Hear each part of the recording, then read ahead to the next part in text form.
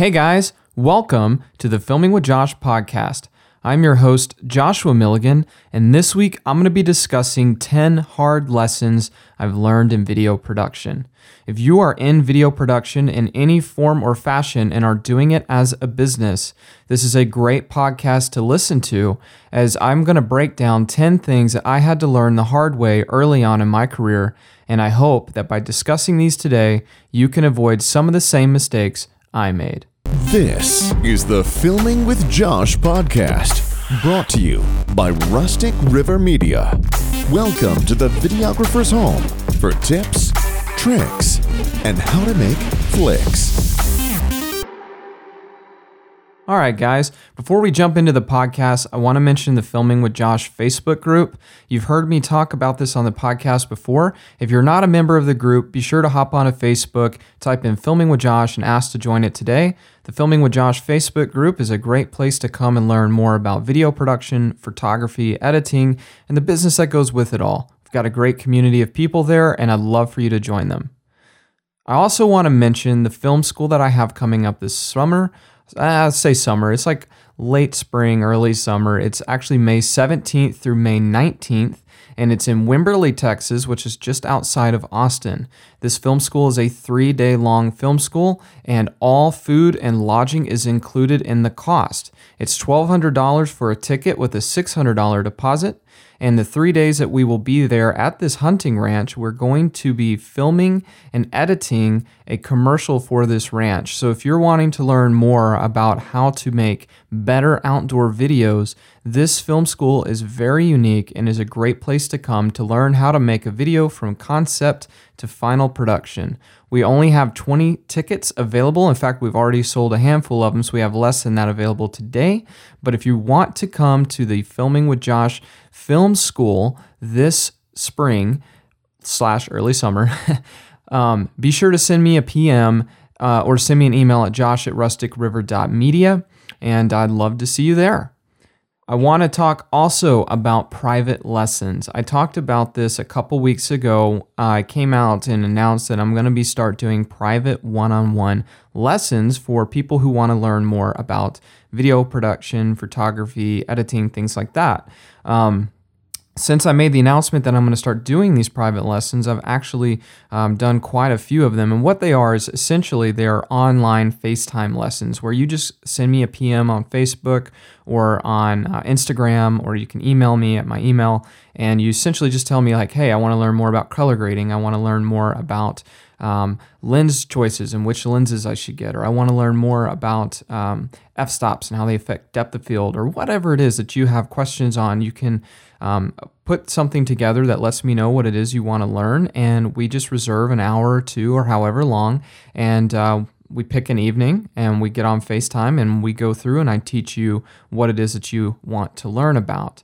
So if you want to have some private lessons, they're very affordable, and I'd love for you to contact me so I can help you learn more about whatever it is that you need to learn about.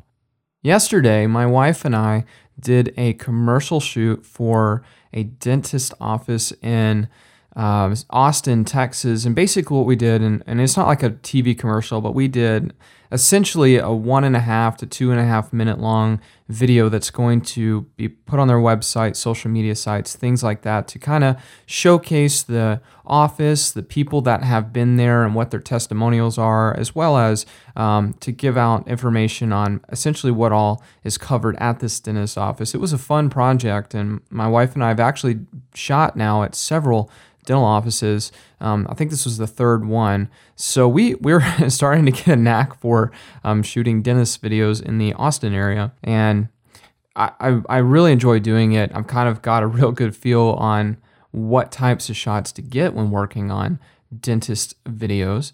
And while I was there doing it, I started thinking about what I wanted to do for my podcast this week. And I was just thinking about that while setting up my equipment, and it kind of occurred to me that there are a lot of things that I have learned over the years that I'm really glad I learned, but I had to really learn it the hard way. And so I thought today would be a good day to sit down and talk about 10 specific things I've learned the hard way when doing this full time. And so I just want to go through this list. And if you are in video production, you've probably ran into some of these things over the years. And if you are not, or if you haven't ran into any of these issues, then I feel like this is a good thing for you to listen to, because there's a lot of things that goes into video production, both technically and on the business side. And so for me, I really hope that I can talk about things today that might resonate with you, or if they don't, that you will pay attention to, so maybe you don't make some of the same mistakes I've made over the years. So without further ado, let's jump into the first thing I've learned. Early on, I learned in my career not to be arrogant. When I first started doing video production full time, I was fresh out of college and I was traveling the world, and man, I thought I was the man. I also thought I knew a lot, and I guess I did. I knew quite a bit for someone who was relatively new to video production, because I had spent countless hours researching and learning about video production and practicing things and screwing things up and then fixing what I screwed up and learning from it. So I knew quite a bit, but I got a little bit too big for my britches, if you know what I mean. And one day there was a shoot I was on for a project. We were bear hunting, and we were set up in tree stands bow hunting for black bears. And the person I was filming asked me and this is for a TV show, but he asked me if I had swapped out the batteries in the wireless mics. And I looked at him and I was like, duh, of course I did that. I mean, you think I'm stupid or something? Like that was the look I gave him. But I said to him, I said, I did, of course I did that. I know to do that every day. But in reality, I had not changed the batteries in the wireless mics because I was a little arrogant and I thought that I could get and squeeze more battery life out of the wireless mics than I guess I actually could have. Because I had been my experience that I could get 2 or 3 days worth of battery life out of a pair of AA lithium batteries. And were only on day 2 with the batteries, so I didn't swap them. I didn't think I needed to because I thought I knew better and then I could get 2 to 3 days out of these batteries. So rather than change them, I left them in there. I was a little lazy and I was a little arrogant and I did not swap the batteries out. Well, God kind of had the last laugh on that because in the evening time, a giant black bear came out, and I'm talking late evening, right before we were done hunting, and it was definitely a shooter. And no sooner did he come out than did the wireless mic batteries on the receiver die.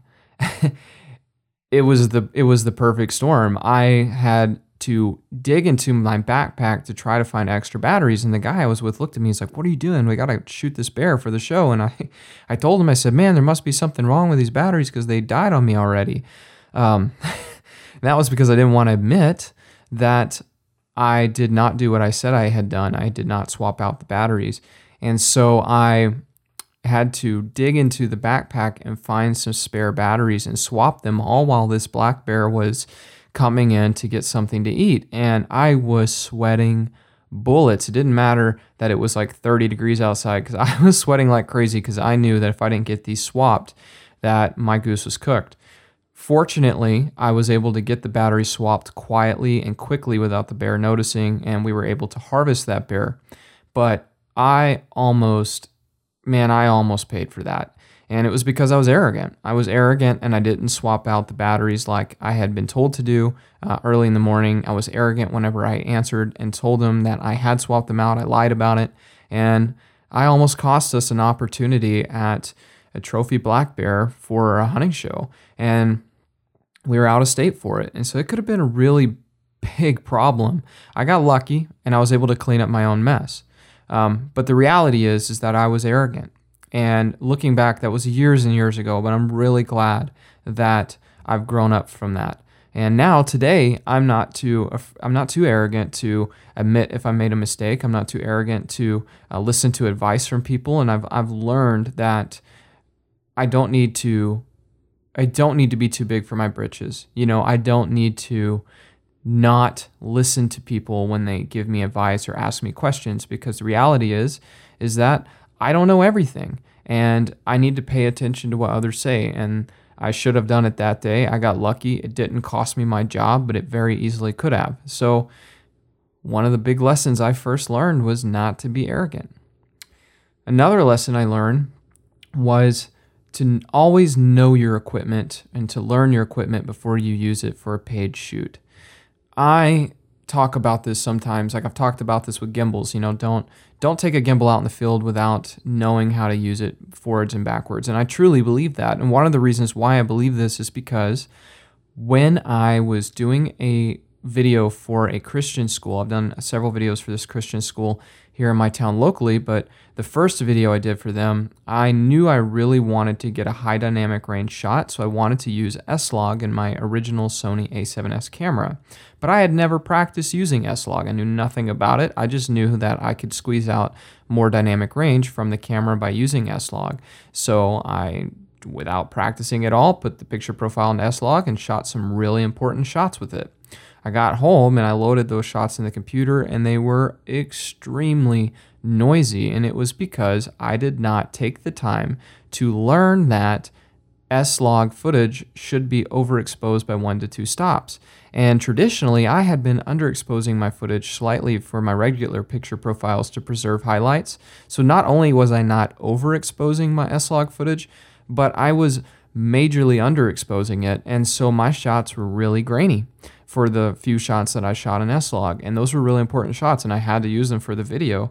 So I had to run a lot of noise reduction, and I had to spend a ton of time trying to get them to look halfway decent, and I got them to look okay, but they look nothing like what they could have looked like had I taken the time to learn how to shoot and color S-Log footage. I just didn't take the time to learn it. I should have learned that you should overexpose your log footage by 1 to 2 stops. So that was a lesson I learned the hard way, and so now, no matter whether it's with a gimbal or a drone or a remote controlled slider, it doesn't matter what piece of equipment it is that I get my hands on, I learn that piece of equipment inside out, forwards and backwards, 10 ways to Sunday, because I want to make sure that whenever I use that piece of equipment that I truly understand what it is I'm doing with it. Otherwise, it might end up causing more harm than it is doing good. And so I feel like that's a great lesson to have learned. Fortunately, it was not a very big problem for me, but I learned it kind of early, and I'm glad I did. And so now I learn all my equipment forwards and backwards before I ever take it out on a shoot. Another lesson I learned was always to monitor audio where it's actually being recorded. This is a very important lesson, and I learned this one the hard way. I was on a shoot early on in my career. It was one of the first big projects I ever landed back when I was in college. It was for a pond and lake management company. And I did a really good job with the project. Me and a friend of mine, we shot the heck out of this thing. And we spent several days traveling this pond and lake management company all over East Texas and the southernmost part of Louisiana, and we were able to capture really great content that talked about digging and building lakes and stocking these lakes with bass and things like that.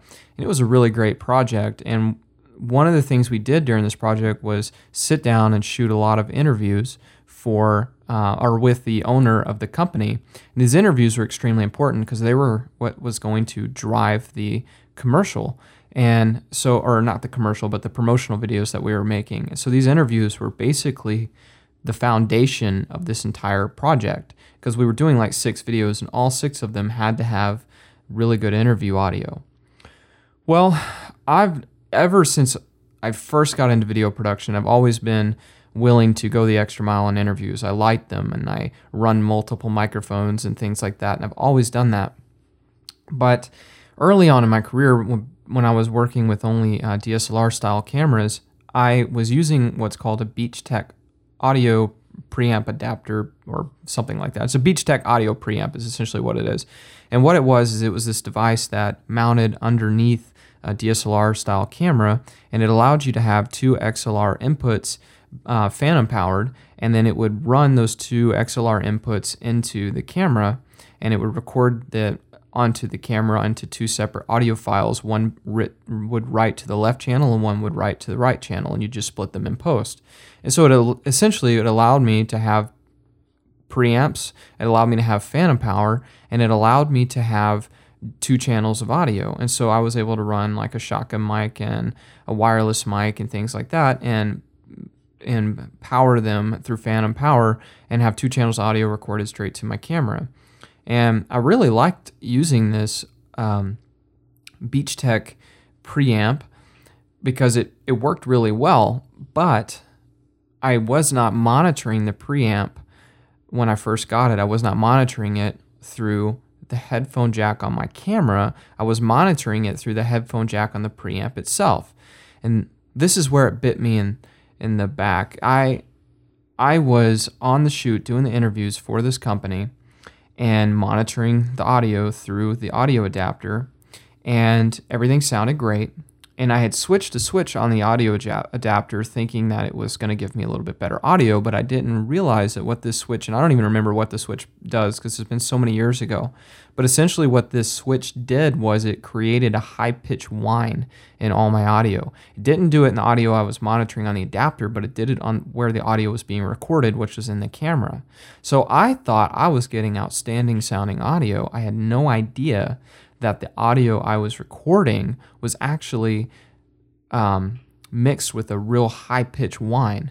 And when I got back home and started working on the project, I went to look at the interviews and I about had a heart attack. It sounded horrible. There was no way that it was salvageable. I contacted every audio person I knew. I tried to find people that could help me fix it, and everyone came back and said the same thing. There is no fixing the audio I had recorded. It was that bad.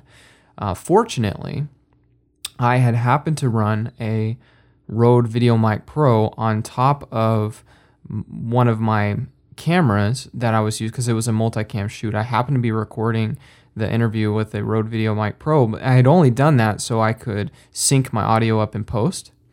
But I ended up having to take the audio from the camera that recorded with the VideoMic Pro, shotgun mic, and use that as my interview audio. Well, anybody who's ever put a Rode VideoMic Pro or any type of shotgun mic on top of a camera that's filming an interview knows it's not the greatest audio by any stretch of the means. In fact, it's pretty bad because shotgun mics are designed when used for dialogue to be close to your subject pointed at their mouth. Mine was like 10 or 15 feet away from my subject, maybe more. So the audio was echoey and not very powerful and just didn't sound all that great. But there was no way we were going to be able to go back and redo these interviews. So I had to take that audio, and I'm really glad I did record that audio because it was the only audio I had that was even close to being usable. But I had to take it and massage it in post, and I was able to pull something that was salvageable and put together audio for the interview, and my client ended up not really noticing that anything was wrong with it. To him, he could hear what he said, so it worked. But I knew as a producer that the audio did not sound anywhere near what it should have. And it was because I wasn't monitoring the audio where it was being recorded. I was monitoring the audio on the Beach Tech preamp. And so that was a lesson I learned the hard way. And so now I know that no matter what I am recording with, I should always listen and monitor the audio on the place it's actually being recorded to. And this is one of the reasons why I tell people don't get an A6300 or A6500 Sony mirrorless camera and use it as your main camera that you're recording audio into, because you can't monitor the audio on the camera unless you're recording your audio into like a recorder like a Zoom H5 where you can record into the recorder and monitor in the recorder. Unless you're doing something like that, I would not get one of those mirrorless cameras to be your main video camera because you can't monitor the audio on those mirrorless cameras where it's being recorded. So even if you put a shotgun mic or wireless mic on it and the audio levels look good, you have no idea what you're actually recording. Even if you are using like a Sony, for instance, a Sony wireless system that's got a headphone jack in the receiver where you can monitor the audio in the receiver directly, even that, you can't trust that, because even though you're monitoring the audio in the receiver, you don't know what it actually sounds like in the camera where it's being recorded. So the lesson I've learned is don't work with anything that won't allow you to monitor the audio where it's being recorded, and always make sure that that is the spot where you're monitoring your audio, because you might end up coming home with audio that sounds like crap. And Fortunately, I was able to get something salvageable out of it, but looking back at that video today, it makes me cringe on how bad the audio really was, because I had to use the Rode VideoMic Pro's audio, and that was really there to be a scratch track, it wasn't there for me to use as my actual recorded dialogue. So that was a lesson I learned the hard way. Another lesson I've learned is to hire experienced guys and don't cheap out to save money. And this is a really important thing for me today. I'm willing to pay, when I bid out a job that I know I'm going to need maybe a second or third shooter for, or sound guy for, I'm willing to budget in to pay for a pretty experienced person. And the reason is, especially on important jobs, and the reason is because I have hired guys that were very affordable, and it's cost me in the end. Now look, if you're listening to this podcast and you are newer to video production and you are one of the more inexpensive guys out there, this is not a knock against you at all. And by all stretch of the means, you need to be able to get experience, and you need to be able to charge for the work you are doing. And so there's nothing wrong with being new to video production and being early on in your career and not being one of the more experienced guys. However, if you own a video production company and you are like me and you're doing bigger scale projects, unless you're able to help the person that you're hiring, if you are hiring someone for an important position on a shoot, you need to make sure that they've got the experience to be able to handle what it is that you've hired them for. And I learned this lesson the hard way. There was a gun manufacturer that hired me to do a video for them several years ago. It's like 5 years ago or more. And our job was to shoot a drone out of the sky with an AR-15, capture the whole thing on camera, and put together this video that was supposed to be about, shooting down drones or something. And it was supposed to just be an attention grabber online. But the drone we shot down was a $3,000 drone. I think it was the original Inspire, which cost like $2,500 or $3,000 back when it first came out. And he had bought the guy who owned the company had bought 3 different Inspires so that we could have multiple ones if we needed them. But he really wanted to try to get everything done in one take, as you can imagine, because it was expensive. And the goal was just to capture this drone being shot out of the sky, and a guy putting an AR-15 together to shoot the drone out of the sky. And I knew I needed to get multiple angles of the drone being shot down so that we could have different angles to work with when editing in post. And I also knew I wanted to get it all done in one take. So I hired some guys to help me with the project that were a little bit more inexpensive, and I did it because I wanted to save a little money so I could make a little bit more, because I knew what the budget was this guy had for the project. So I thought, man, I can just hire some inexpensive guys. All they have to do is just get the shot in focus, have it exposed properly, and that's it. And so I paid for some cheaper guys. I had them come help me with the project, and they completely ruined their shots. They overexposed their shots, and one of them had it completely out of focus, and it was pretty terrible. Fortunately, I happened to have one shot I could work with, but the other shots were really bad. And I ended up needing to use those angles, so I had to cut to these overexposed shots, and it looked really bad. And I paid for it because I should have made sure that they were better than what they came across as. And I should have spent a little bit more money and probably hired a little bit more experienced people for this job that was a pretty well-paying job.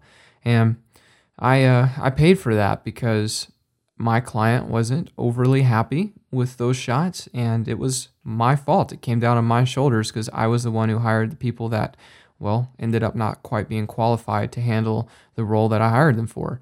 And so now, ever since then, and that was several years ago, it was like 4 or 5 years ago, and ever since then, I always make sure that whenever I'm doing a project, if I've got an important role that I need to hire someone for, I always get someone that I feel is qualified to handle that, and I'm willing to pay extra to have that person, because I would rather lose a little money on the job and have a quality product that my client is happy with than I would cheap out, pay less money, get a little bit experienced person, and get not as good a video and maybe potentially upset my client. So that's a lesson that I had to learn. Another lesson that kind of goes along with that is not to be afraid to be real with your crew. This is a lesson I learned recently. I did a 5-camera shoot for a university not that long ago, and one of the guys I hired for the shoot, who I had hired for a similar shoot the year before, and I liked his work, that's why I hired him again. He, for whatever reason, just could not get off his phone during the shoot, and we were recording a bunch of different speaking events, and he was texting nonstop during the entire thing. And I saw him texting across the room at this event center that we were shooting in, and there was 5 shooters total, but this guy, I kept watching him, and he kept getting on his phone and texting and not paying attention to his camera. And what it ended up being was he would put his camera in autofocus, frame up the shot how he wanted it, and then just sit there and text the whole time until the guy was done talking, or the speaker was done speaking. And I actually had a couple people come up to me and ask me why this guy was texting during the shoot. And I told them I wasn't sure, and I kind of mentioned it to him in passing. I was like, hey man, could you pay a little bit more attention to what you're doing and maybe stay off your phone some?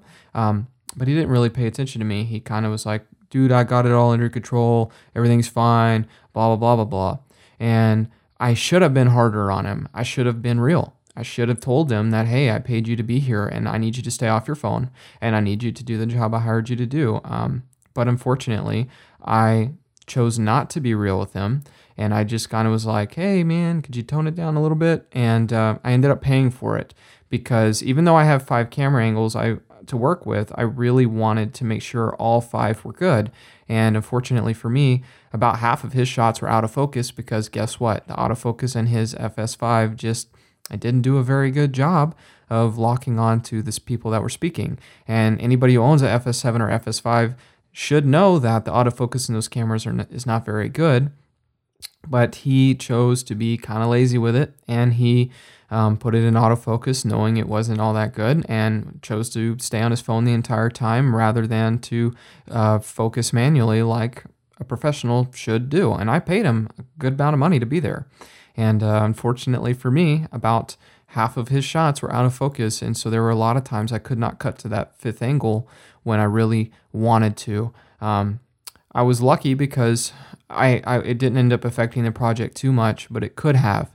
And that was a lesson I learned the hard way. And now if I hire someone to be there for me, I'm going to be hard on them. If they're on their phone or they're not doing something that I need them to do, that I'm paying them to do, I'm going to be hard on them because that's what I'm paying you to be there for. So yeah, the 5th lesson I have is don't be afraid to be real with your crew.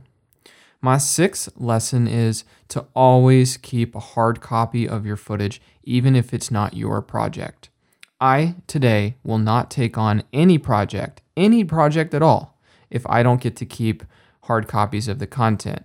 Now, about 95% of all the work I do is projects that I'm producing from top to bottom. So I'm keeping all the files in-house because they're my projects. From concept to final production, my company's handling everything. So I always have dual copies of all my content on hand, and I have dual copies of all my content for 8 or 9 years on file here in my office.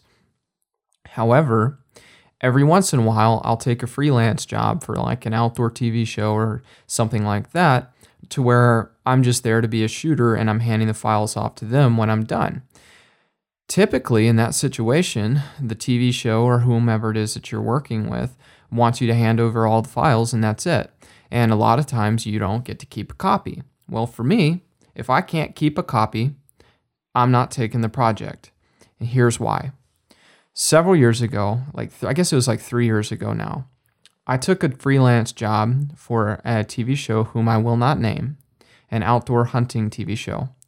And I showed up for the shoot, and it was on Easter weekend, and I already had chose to be there rather than to be with my now wife and her family because it was a pretty good job, and I was happy to be a part of it. And so I chose to skip out from being with family on Easter weekend to go freelance for a few days. And while we were on the job, what we were doing is we were hunting and filming a pig hunt, or several days worth of pig hunting. And every time we would go and recover an animal that we had harvested or a pig that we had harvested, I would have to take my shotgun mic off of my FS7. I'd have to unplug it and take it off the camera. And the reason is because I would have to put a light on top of the camera. And when I had a light on top of the camera, the shotgun mic, the light would create a shadow from the shotgun microphone sticking out kind of in front of the light. And the shadow looked pretty bad. So I would, every time we'd recover an animal, we'd go to get it at night, because we were doing a lot of evening and nighttime hunting, I would take the shotgun mic off the camera and just film the recovery with the wireless mic. Well, the host of the show, who also edits his own episodes, had just recently, before he hired me for the project, switched to editing on Premiere Pro and had switched to a new computer. He had been working with Final Cut before that. And after the job was over, he paid me a deposit for the job, and he was supposed to send me a check after the job was done. And after the project was over, he contacted me like a day after the shoot and told me that there was no audio in any of the recoveries. And he cussed me out, man. He cussed me out so bad, saying that I had ruined the entire show because there was no audio for any of the recoveries, and he told me he wasn't going to pay me. And I knew for a fact there was audio because I monitored the audio in the FS7, and when I transferred all the files to duplicate hard drives for him, his own personal duplicate hard drives, I played all the files back before I wiped them from my XQD cards, and I had listened to them, and I knew that there was audio on the recoveries. But since I didn't have a copy of those files, I had no way of proving it. So I got in a big argument with this guy, and I was like, dude, you're going to pay me. I did the job, and I know the audio is there, and I don't know what you're doing wrong, but I know for a fact the audio is there. And he goes, well, unfortunately, it's not, and I'm not paying you. Well, I told him that if he didn't send me a check, I was going to take him to small claims court. And I hate to be that guy, but at the end of the day, this was, it was worth a couple $1,000s, and I needed the money, and I'm not going to not get paid for the work I did. So after I told him, I said, look, I'm going to take you to small claims court if you don't send me one of those hard drives, not a copy, but one of the hard drives that I sent the files to you, or saved the files to. If you don't send me one of those drives so I can see it for myself, and you don't pay me, then I have no choice but take you to small claims court. Well, the guy sent me one of the hard drives because he wanted, I think what it really was is he wanted to prove me wrong. But he also, I think, didn't want me to go through with that. So he sent me one of the hard drives and plugged it in my computer, and bam, all the audio was there. Everything was exactly how it was supposed to have been. It was great. And so I contacted him, and as soon as I got the hard drive and saw the audio was there, and I said, hey, I don't know what you're talking about, but I'm looking at the files right now, and all the files have the audio on the recoveries. So I don't understand why you're not seeing them, but it's right here. And he said, prove it to me. And I said, how do you want me to prove it? And he said, well, export one of the clips and throw it up on YouTube on a private link and send it to me. So I did, and he saw it.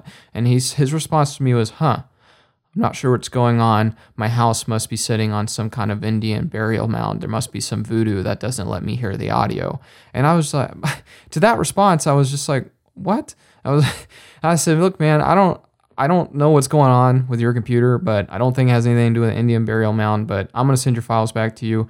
You need to just figure out what's going on in your end, but I need to be paid. And he goes, whoa. I don't want you to send me those files back until you transcode all of them into a different format that my computer can hear all the audio on. And I was like, dude, you didn't hire me to do this. I am not responsible for transcoding any of these files. That will take a lot of my time. It'll tie my computer up for a day.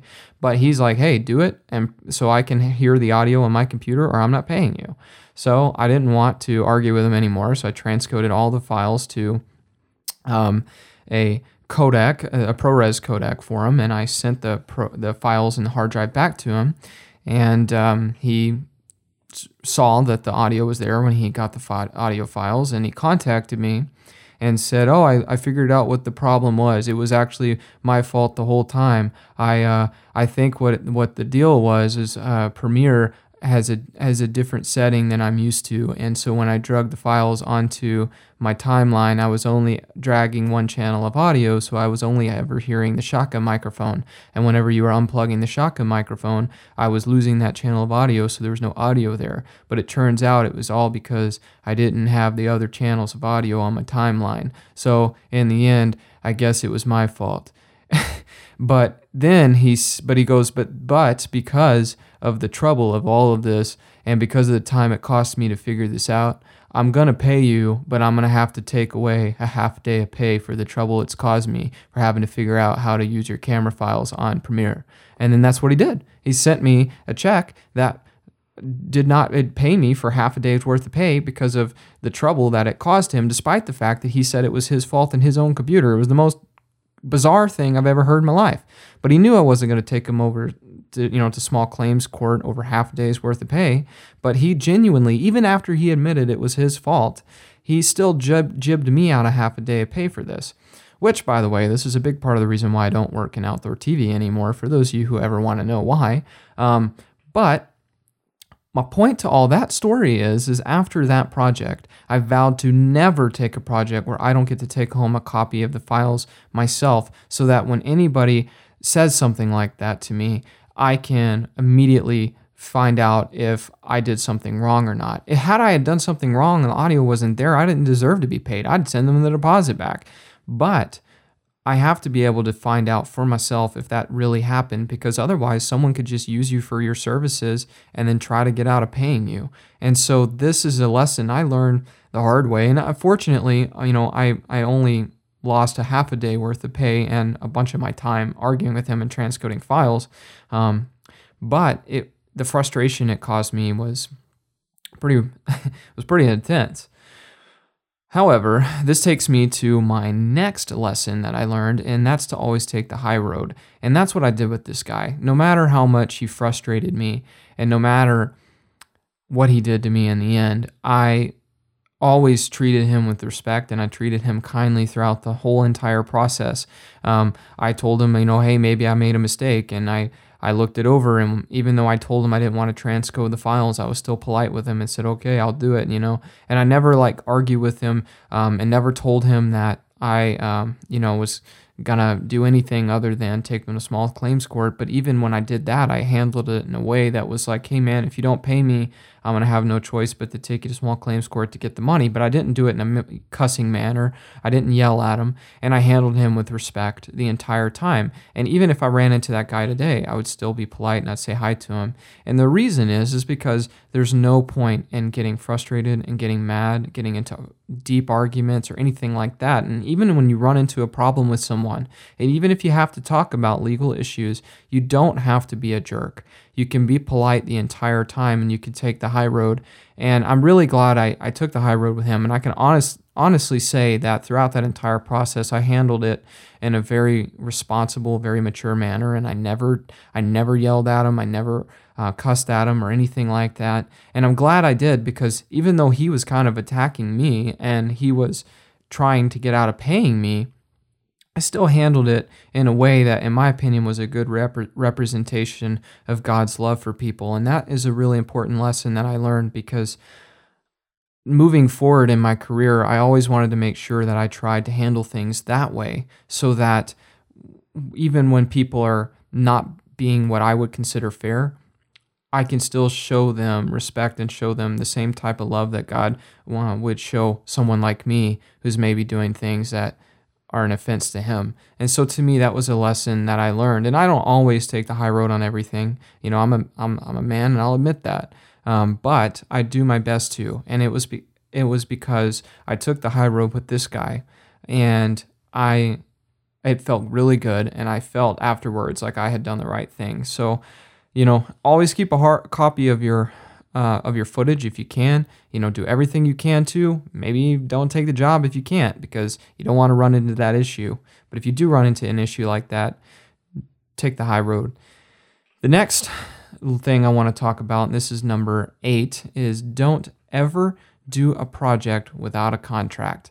This is a lesson I have learned a couple different times, but the one I'm going to speak of in particular was I got hired a couple years ago to shoot an event for a company I'm not going to name. And this is a last minute job. They called me and said, hey, we're having an event tomorrow. I know this is last minute, but I would love to cover the event with a couple of shooters, and then I'd love to have you put together an event video for this event. And I knew I had hardly any time to prepare for the job. So there was no time for me, in my mind, to put together a proposal and a contract. I just told him a price. He said it sounded good, and he said he'd meet me with the deposit the day that he called me, so I would have a deposit, and I would spend the rest of the time just getting ready because I had basically like 15 hours to get ready for this event. So, and that was to hire a second shooter and everything. So I didn't draft up a contract because I didn't think I had enough time to, and he already gave me the deposit the same day, so I felt pretty comfortable with it. Well, I learned that lesson the hard way because after I finished the project, I went and I shot it, put it together, had the video ready for him within a couple weeks, and I sent it to him. I never heard from him again. And week after week after week went by to the point it finally hit like 6 weeks, and he never approved the final product, and he never sent me the final payment. And I went up to this business and I approached the person and I asked him, I said, "Hey, what's going on?" He said, "Well, I just haven't had time to get to it. I don't know when I'll get around to looking at it." And I was like, "Hey man, you got to look at it. I went and shot the job for you and I sent you the project. I need to be paid for my work." And he told me, he's like, "Yeah, but I just don't have time, and we don't have a contract that says when I need to get back to it, so I'll get to it when I can." And he was right. I had not given him a contract, so I had nothing to hold him to. And so I had to be at his mercy, and another like 4 or 5 weeks went by, and finally after like 9 weeks after I finished the project and paid my second shooter and paid for the expenses out of my deposit, he finally looked at it, approved it, and sent me the final payment. But it was my fault because I never put together something that gave him anything to hold him to. Now, I'm sure there are other legal ways I could have gone around to try to get that money, but I wasn't going to do that because it was my own fault. I should have gave him a contract that stated, when he needed to look at the file and pay me by. And that's one of a few different examples. There are other times in my career where I have done projects without a contract and maybe it didn't work out quite the way I wanted, but this was one of the more recent ones that happened a couple years ago. And so now, even if it's a last minute job, I won't do it without a contract. And if I literally don't have the time to put together a contract before the job comes around, then I just won't take the job. The 9th lesson that I've learned the hard way in video production is to be careful doing free work. This is kind of a sensitive subject for me, and the reason why I say that is because I had an incident with a friend several years ago, and I'm not afraid to kind of mention this because it's happened so long ago that I don't think it really matters anymore. But I had a friend once who asked me to film his engagement, and he said he knew he couldn't pay me, and he hated to ask me this, but he really wanted to have an engagement video made, and he asked if I would, as his friend, film this engagement and put together a video for him. And I told him that I would be happy to, but that I didn't know how long it would take me to get the video to him because I was gonna be leaving within a few days of his engagement to head to South Africa to do a project. And when I would be gone for 2 weeks, and then when I came back, I had a lot of editing to do, and that it would take me a little while to get to it.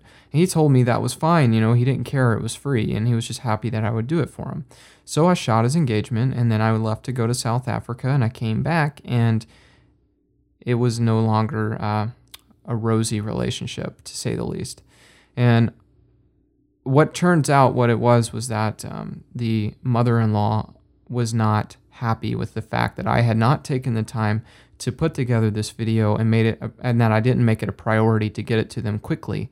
And she thought that I was being a poor friend and that I should have made that my number one priority to get the video edited and put together and handed over to them so they could post it online and show everyone how the engagement went down. And she had convinced him that I had treated him poorly. And it also just so happened to be that the people that were involved in this, the guy and his now then fiance and her mother were all in a church group that I was a part of, and it became a really bad thing, and I ended up having to leave the church group over it because it just got to be to where it was a drama that was unnecessary. And so I hate to say don't do free work because I think that, there's a lot of times you can do projects for people for free, whether it's for a church or if you have something you really want to do for a friend, or maybe you want to do something pro bono to get exposure. So I don't want to say that doing free work is bad, but I think you should be very careful when you do it, because it seems like when money and contracts change hands, a lot of times there's an incentive there for both parties to do what they're supposed to do and to know what's expected. But sometimes if you do work for free, that can get a little lost. And some people might end up thinking that they're going to get one thing and maybe they don't, and they get upset or whatever. And because of that, I think that if you're going to do free work, just be careful with it. Make sure that you outline what's going to happen, when it's going to happen by, and that make sure that everyone completely understands that. And if it feels kind of iffy, then my advice is not to do it, because you don't want to end up in the position that I ended up in. And it really hurt my wife and I, and we hated to have to leave that church group, but it ended up being what took us out of there. And it was an unfortunate thing, but it was a lesson that I learned. And so if you're going to do free work, just make sure that everybody understands what's going on, and just kind of be a little cautious on how you handle it. My last and 10th hard lesson I've learned, and I've learned more hard lessons than these, but these are the 10 I wanted to highlight today. But my 10th hard lesson I've learned in video production is to always, always, always trust your gut. And this is not just in video production, this is in business in general, probably just in life, but always trust your gut. And the moment I'm going to talk about is a job that I took a few years ago for a company I'm not going to name, but a big company. And everything in my body told me not to take the job. I knew I shouldn't. I had this gut feeling that said no. There's so many red flags. But the money was great and the company was huge. And I really wanted to take this job. And so I took it anyway, even though every fiber of my being said not to. And it went south in a hurry, and I lost an incredible amount of money over it. And I won't go into any of the details. I'll just say that I lost over $10,000, maybe even $12,000 on this project. And it was a real source of pain in mine and my family, and me and my family, and in my business. And at the end of the day, it was my fault. I knew better. My gut told me better, but I didn't listen to my gut. I saw the numbers and I saw the business and I took the job, and I never, ever should have. And I learned that lesson the hard way. And so when you're in business and when you're filming and when you're putting together projects or just in everyday life, if your instinct tells you something, I would advise you to listen to it. There's probably a reason.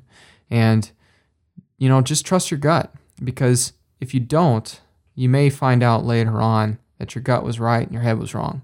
And that was a lesson that I had to learn the hard way. And like I said, there are other lessons that I've learned, but these are 10 that I really wanted to mention and bring up on this podcast. And yesterday, while I was filming at the dentist office and was thinking about podcasts for the week, this is one that kept coming back up, because those lessons I had learned have led to me being a more well-rounded business person and a more well-rounded video producer.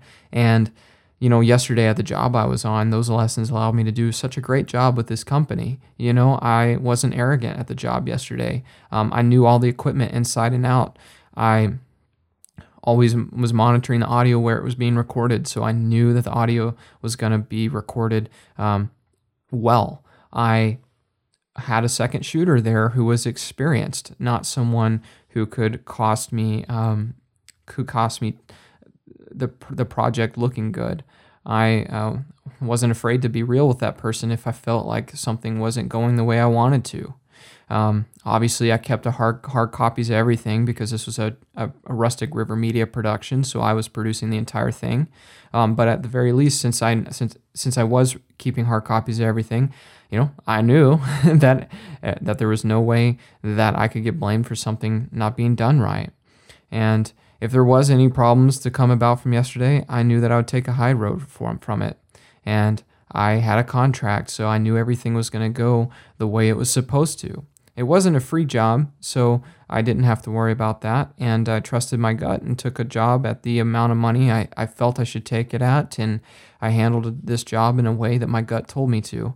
And I was able to use all these lessons to get me in a position where I could get a job like I did yesterday and where I could do a really good job with it and know that in the end, things were going to work out appropriately.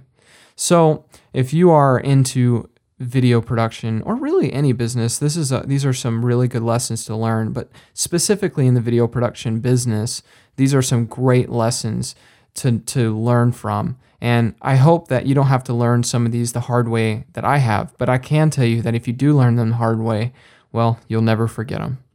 Thanks, guys, for listening to this podcast. Don't forget to hop on to the Filming with Josh Facebook group.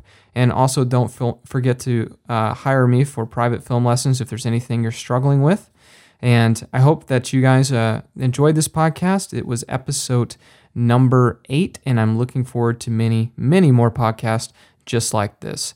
Thanks for listening, and be sure to comment if you have any lessons that you've had to learn the hard way. Oh, and don't forget to rate my podcast and to become a follower. See you guys soon.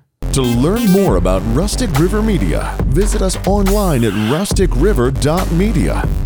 Thanks for listening to the Filming with Josh podcast. Catch every episode by hitting subscribe today.